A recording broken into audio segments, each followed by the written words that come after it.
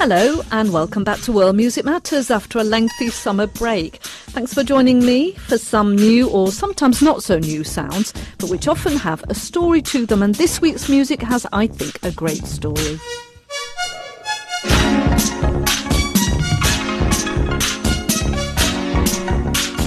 This tune is by an Ethiopian quartet called Admas. It was originally recorded in the early 80s in Washington, D.C. on the album Sons of Ethiopia.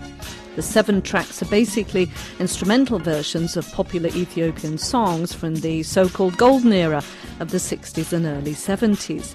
And the album's just been reissued by Frederiksberg Records on vinyl and CD.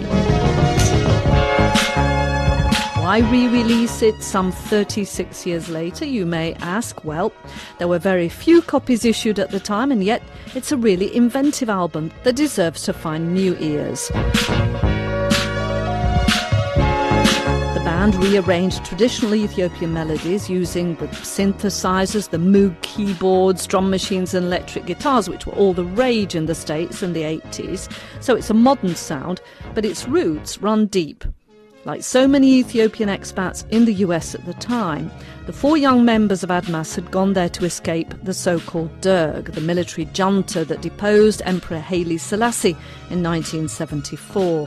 In the following decade, a lot of blood was shed, and the only music that was made was in praise of the Marxist regime. Once in the States, the 4 young men found a sense of freedom and hedonism, which they brought to the album. I caught up with the keyboard player, Tewodros or Teddy Aklilu, and bass player Henock Temesgen, who are both now back in Addis, to find out more about the story behind their recording.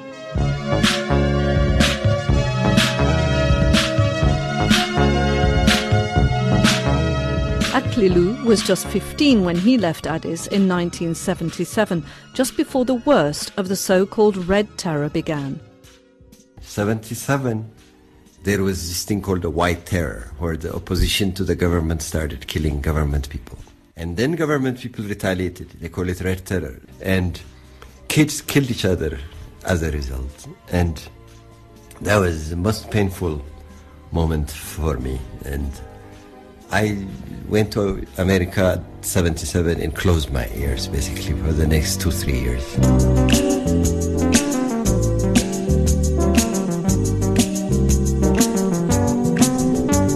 He closed his ears to the horror, but opened them to all the different kinds of music around. When his school friend Temesgen joined him 3 years later, in 1980, they began playing together. It was a very dark time. But like Teddy said, we found our own cocoon, our own friends during that time. We hung out with our friends and still played in each other's house, jamming. So we tried to create our own group and our own happy times.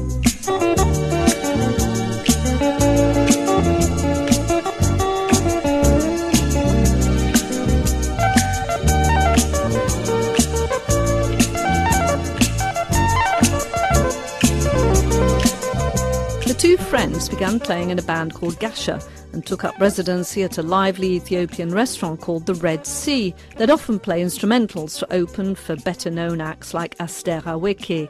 They had fun but didn't exactly bring the house down. We played at the beginning before singers come to warm up the crowd, but instrumentals are really not very popular in terms of performing live.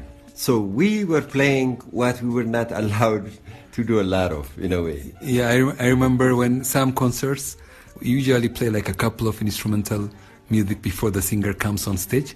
And while we're playing those music, some people will approach the bandstand and say, when is the music going to start? They'll ask us that while we're playing. It was funny. While they enjoyed traditional Ethiopian music, they immersed themselves in the sounds of their new home in Washington with its go-go funk, jazz, high life, samba and roots reggae.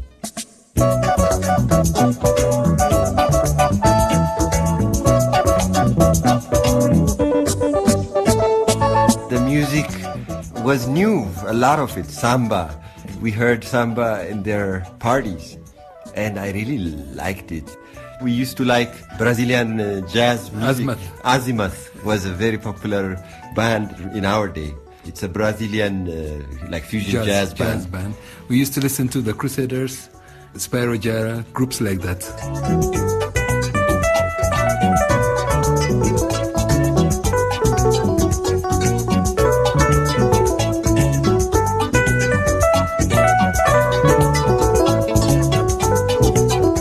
In DC, I guess you get to hear a lot more of what the world has to offer. And I guess it's very natural when you hear something that you want to experiment with it. And I think that's what happened.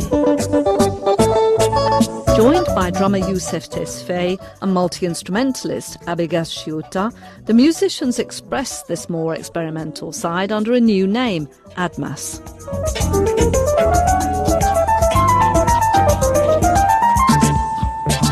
Abegasu Shiota, who was really into synthesizers and electronic music, got hold of a 4-track recorder. Abegasu always liked to, work with computers or stuff like that. So he had a very basic 4-track recorder, and he started toying with it.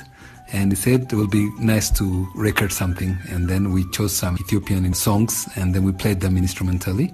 And we decided to record it. And then we decided to see how people will react to it. They put in their own money, recorded the 7-track Sons of Ethiopia, and had 1,000 copies pressed. A lot of the songs that we chose for the album are from the golden era or from the good old days, Ethiopian music from happier times. Yes. We wanted people at least to hear songs that they know. So we rearrange them and work them in a different way. Yeah. But they're all songs that a lot of Ethiopians know from way back, popular songs. Yeah, the experimentation was not in melodies. It was in harmonization and rhythm.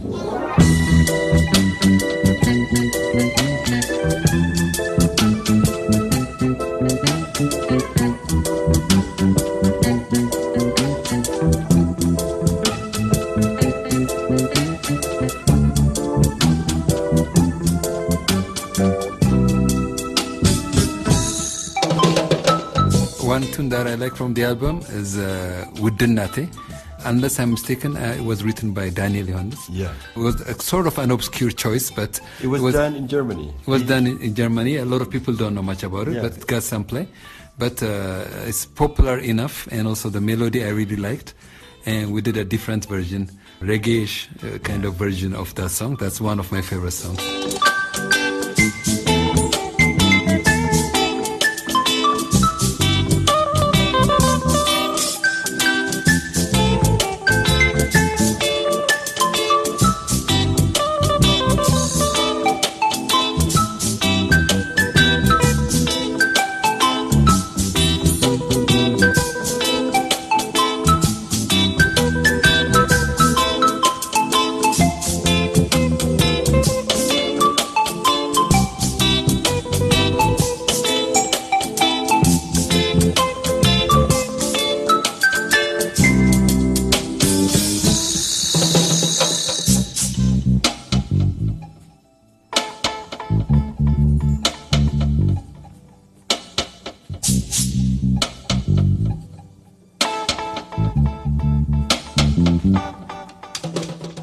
Aklilu's personal favourite is Tezani Yetintu.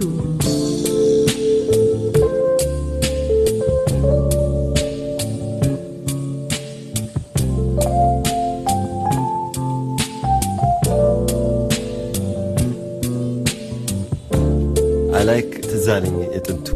It's a blues kind of melancholic feeling song. It's a drawn-out song. It's a popular song, but we played it in halftime. So for a lot of people, the melody would be very slow. But the song had a natural blues progression, so we played it like a real melancholic blues song.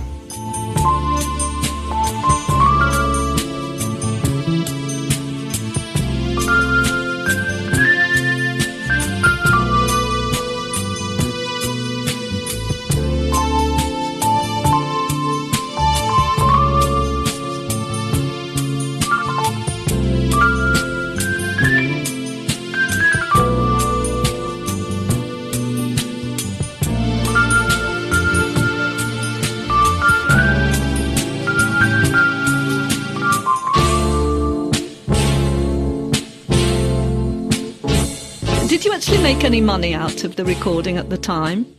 Not at all. We paid off our debts. Yeah, we paid the money to press the album. It covered that one. That's about it. Our business sense was terrible. It still is.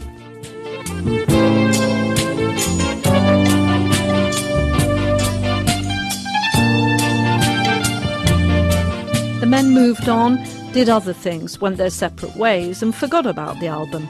Then decades later, out of the blue, Aklilu was contacted by Andreas Wingard, founder of New York-based Frederiksberg Records. Wingard had found an old scratched copy of Sons of Ethiopia, loved it and wanted to reissue it.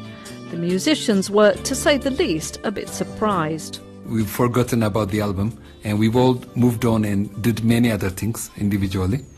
And then Andreas, all of a sudden, out of the blue, called Tewodros. I think you're the first person who told us. Yeah, I think he found a scratched version in a garage sale.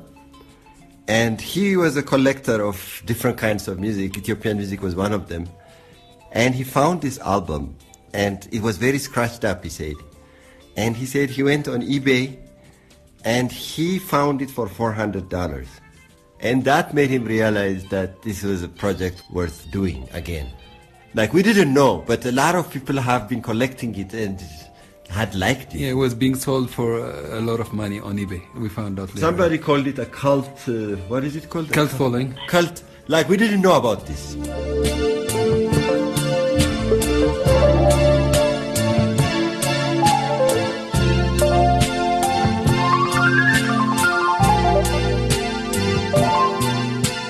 When you listened again to this music, what do you think of it yourselves now? I'm surprised, to be honest, with the fact that it got this kind of reaction.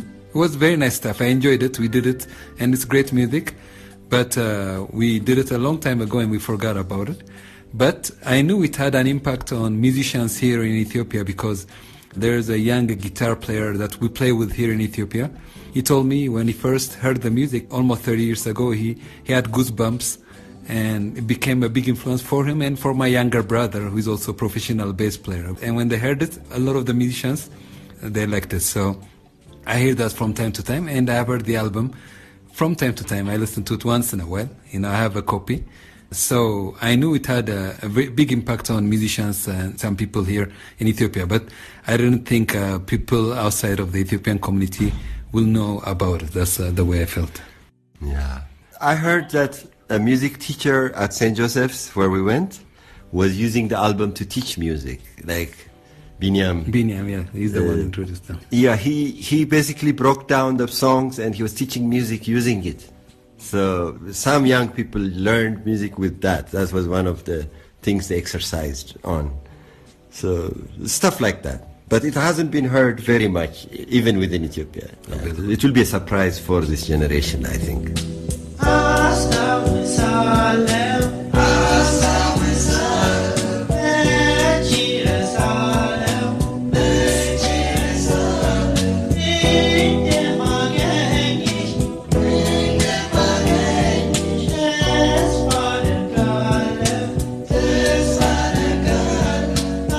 The closing piece on the album is called Aster Aweke, the only non-instrumental piece featuring guest vocals by Simeon Beyen, who occasionally performed with the band live.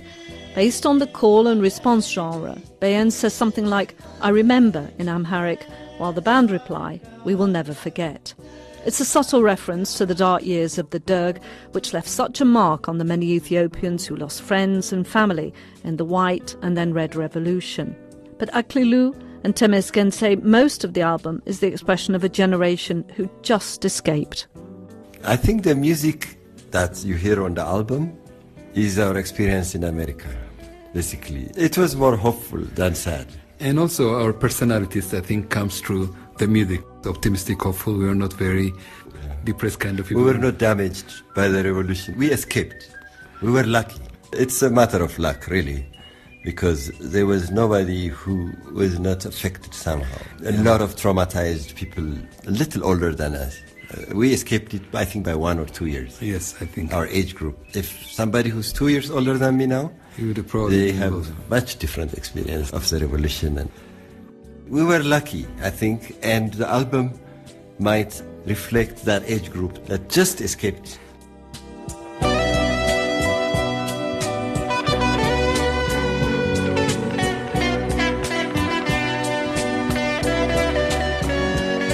That was Teddy Aklilu and Henock Temesgen from the band Admas. Their album Sons of Ethiopia is out on Frederiksberg Records. That's all for now. From me, Alison Hurd. Thanks for listening to World Music Matters. And if you like the show, why not subscribe wherever you get your podcasts. Bye-bye.